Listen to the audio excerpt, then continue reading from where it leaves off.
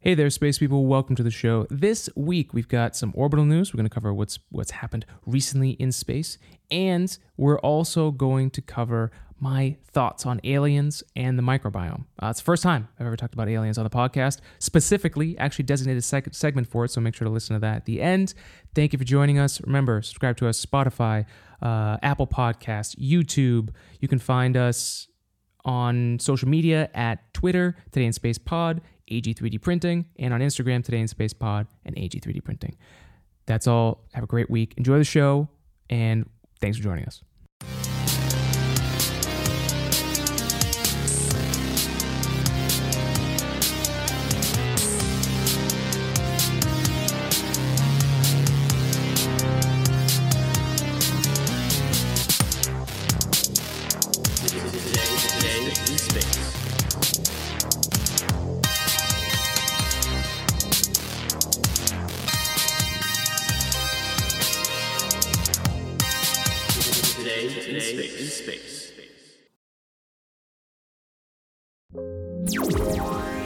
First up in orbital news, let's discuss the success of the CRS-18 mission with the return of the Dragon capsule.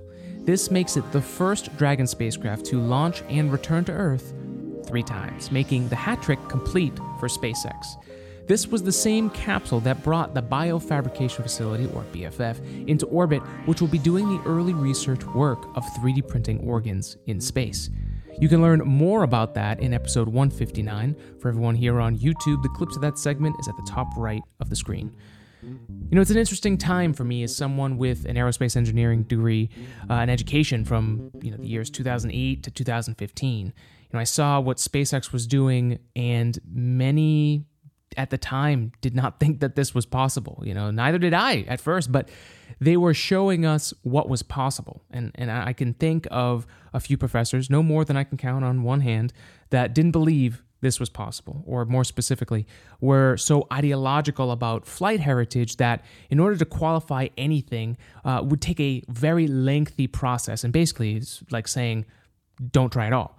The pride that they had for the things that were already proven, but and at the same time, they had no patience for new technologies to develop. And to that, I say thank you, Elon Musk and the SpaceX teams over the years for helping to prove that you can develop new and better ways to travel space, and at a quicker pace than we ever thought possible. And more importantly, focus on the technologies we need today to actually go to Mars. So Godspeed, SpaceX, and congrats on your latest success. The United Launch Alliance had its final launch of the Delta IV medium vehicle on August 22nd of this year.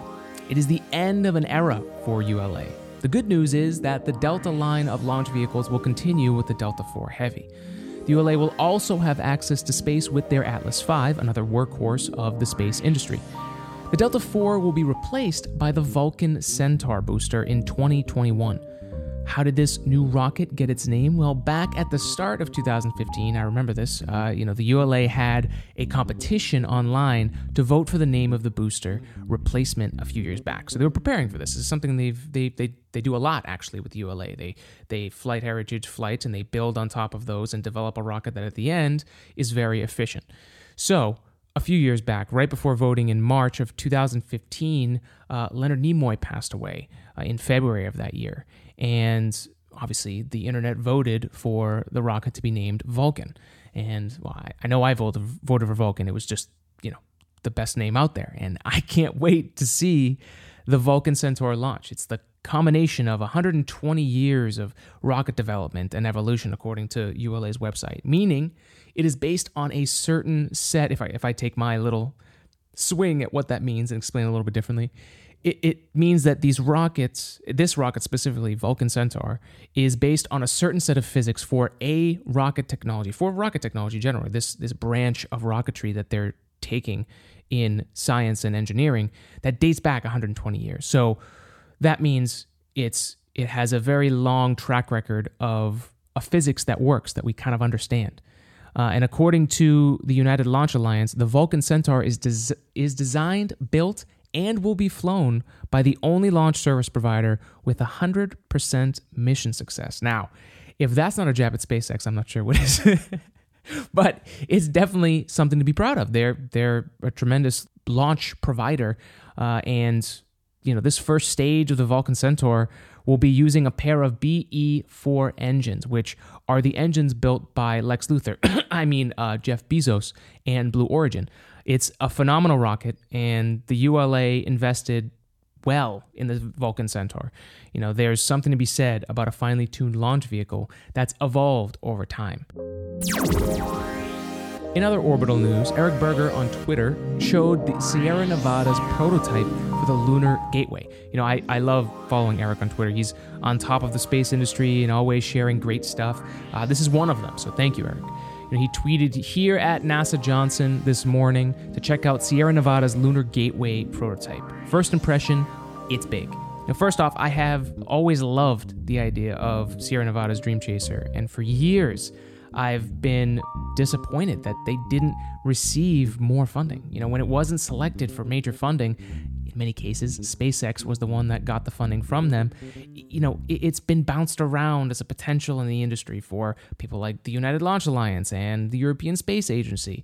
But I'm very happy to see them exploring other avenues like the Gateway. Their Dream Chaser was a smaller, lighter version of the space shuttle. And, when I first started my aerospace engineering degree, I thought that the space shuttle was just the beginning of this whole era in space of these launch-to-land space planes. But boy, was I wrong, and many others like me wrong. But I hope that the Lunar Gateway just doesn't stop being developed like the space shuttle did. The space shuttle was the first version of what could have become a whole new type of spacecraft that we use all the time, and then it died. So I'm hoping that the Lunar Gateway continues. But, the good thing is I'm more and more optimistic that the space industry is figuring out how to make itself grow with the private sector involved more and more. As well as NASA playing more offense in the game of space development. I'm using a sports analogy here because I just drafted one of my fantasy football teams the other day, and I'm managing another league. So it's all sports strategy, offense, defense. But it's true. I like what our current administrator, Jim Bridenstine, is doing to play on offense instead of defense with regards to funding and focus on a mission goal like Artemis and a continued presence on the moon and eventually Mars. The Lunar Gateway is one of those new ideas for NASA to accomplish a long continued presence in space and set up a safe way to go from Earth to lunar orbit and then travel to the surface more easily and ideally with less risk than what, like the Apollo missions, Apollo 11 did. Basically, we would have an international space station around the moon for docking and preparing to deploy to the surface in a more controlled approach and at a lower velocity, so it's a lot safer.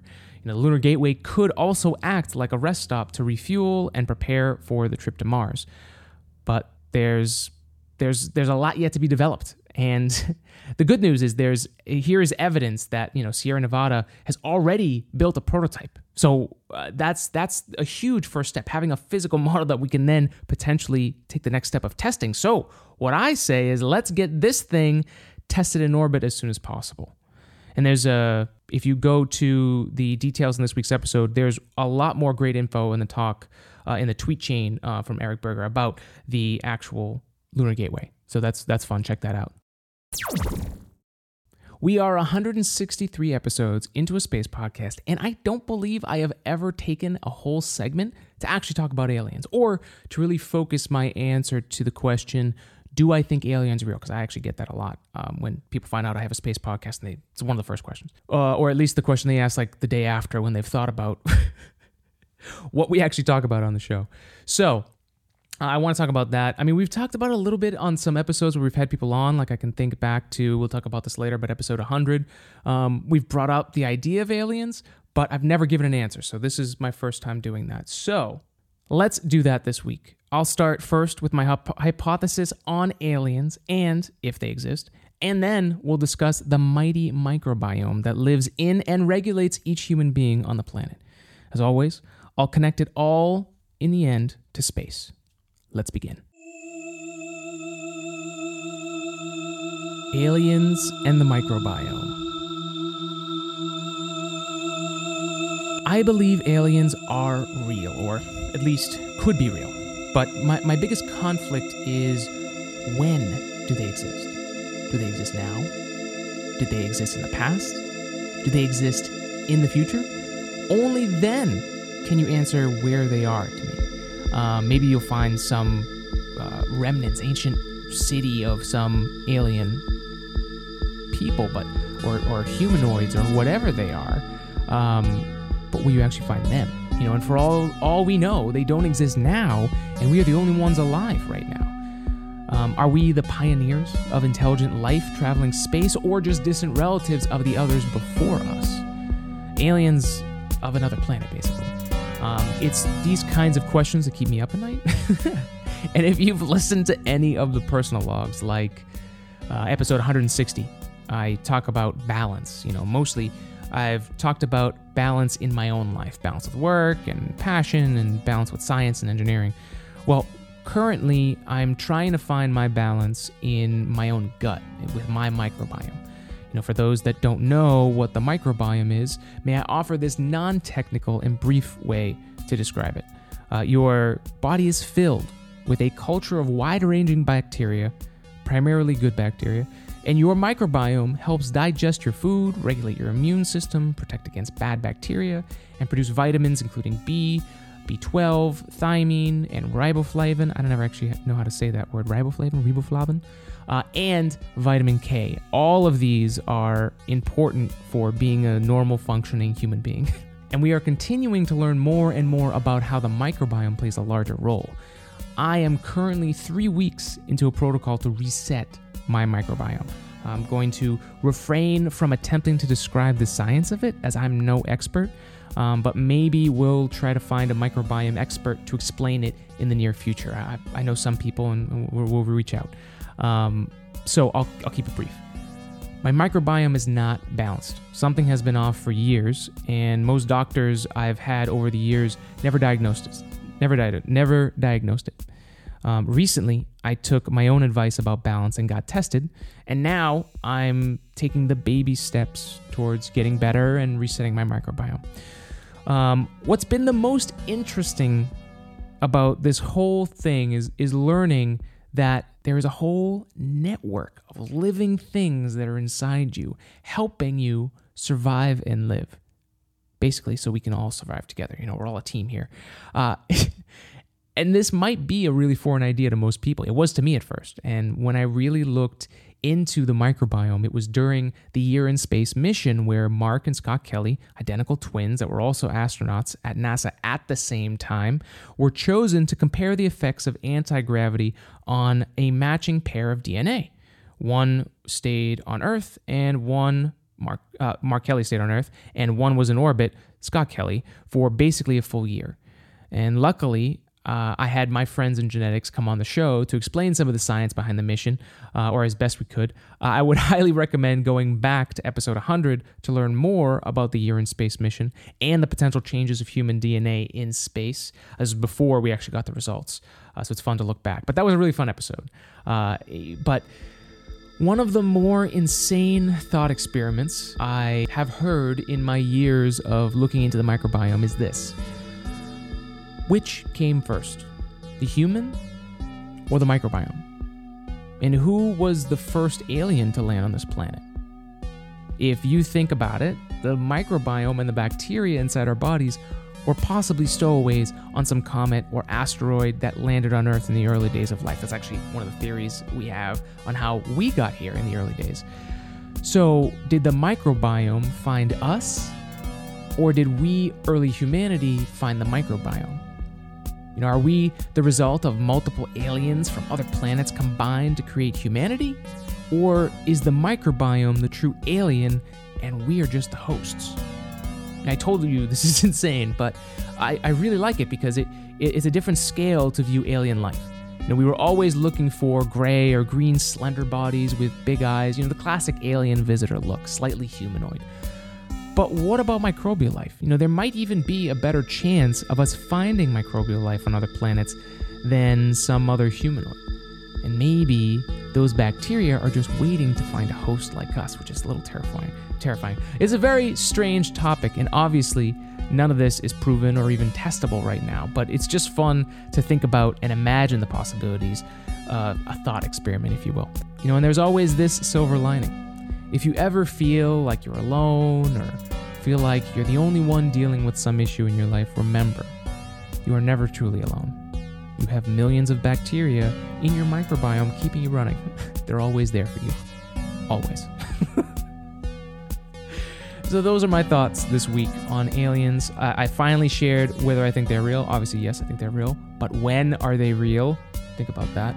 And we talked about the microbiome. And again, I have been writing about this recently, but I will share more about my journey about resetting this, because I know from the people I talk about outside of this podcast in real life, it's definitely a topic that's very strange. But I also don't want to.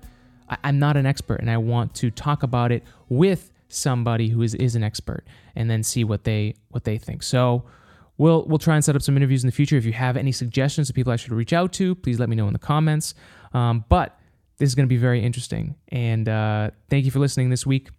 As always, you can make sure to subscribe to the show. We're on Apple Podcasts, Spotify. If you want the audio, if you want the video, we're here on YouTube. We're starting out on DTube. We're putting stuff out there. It's one of blockchain YouTube, basically. If I'm giving you the short, really non-descriptive description. But it's cool. We're getting out there. Our Instagram page, Today in Space Pod, Twitter, Today in Space Pod. We are trying to talk about things today in space. I am getting better at transferring what I'm already doing every day, which is being head first into this, even though I have another job and stuff. I'm always getting updates, and I just love space. So how is the best way that I can just share that with you more and actually release content today in space? So that's what we're working on. We're on the slow, long journey of getting to that point, but it's a lot of fun. I really enjoy this. So thank you for listening. Make sure to tell your friends about us. And as always, if you ever want to help support the podcast, we're here for you. We're free. We're going to put out content regardless. But if you want to help support us, we have our 3D printing idea workshop, AG3D. This is where we made the cap here, the end cap for my microphone. I'll move this real quick. So we made that custom.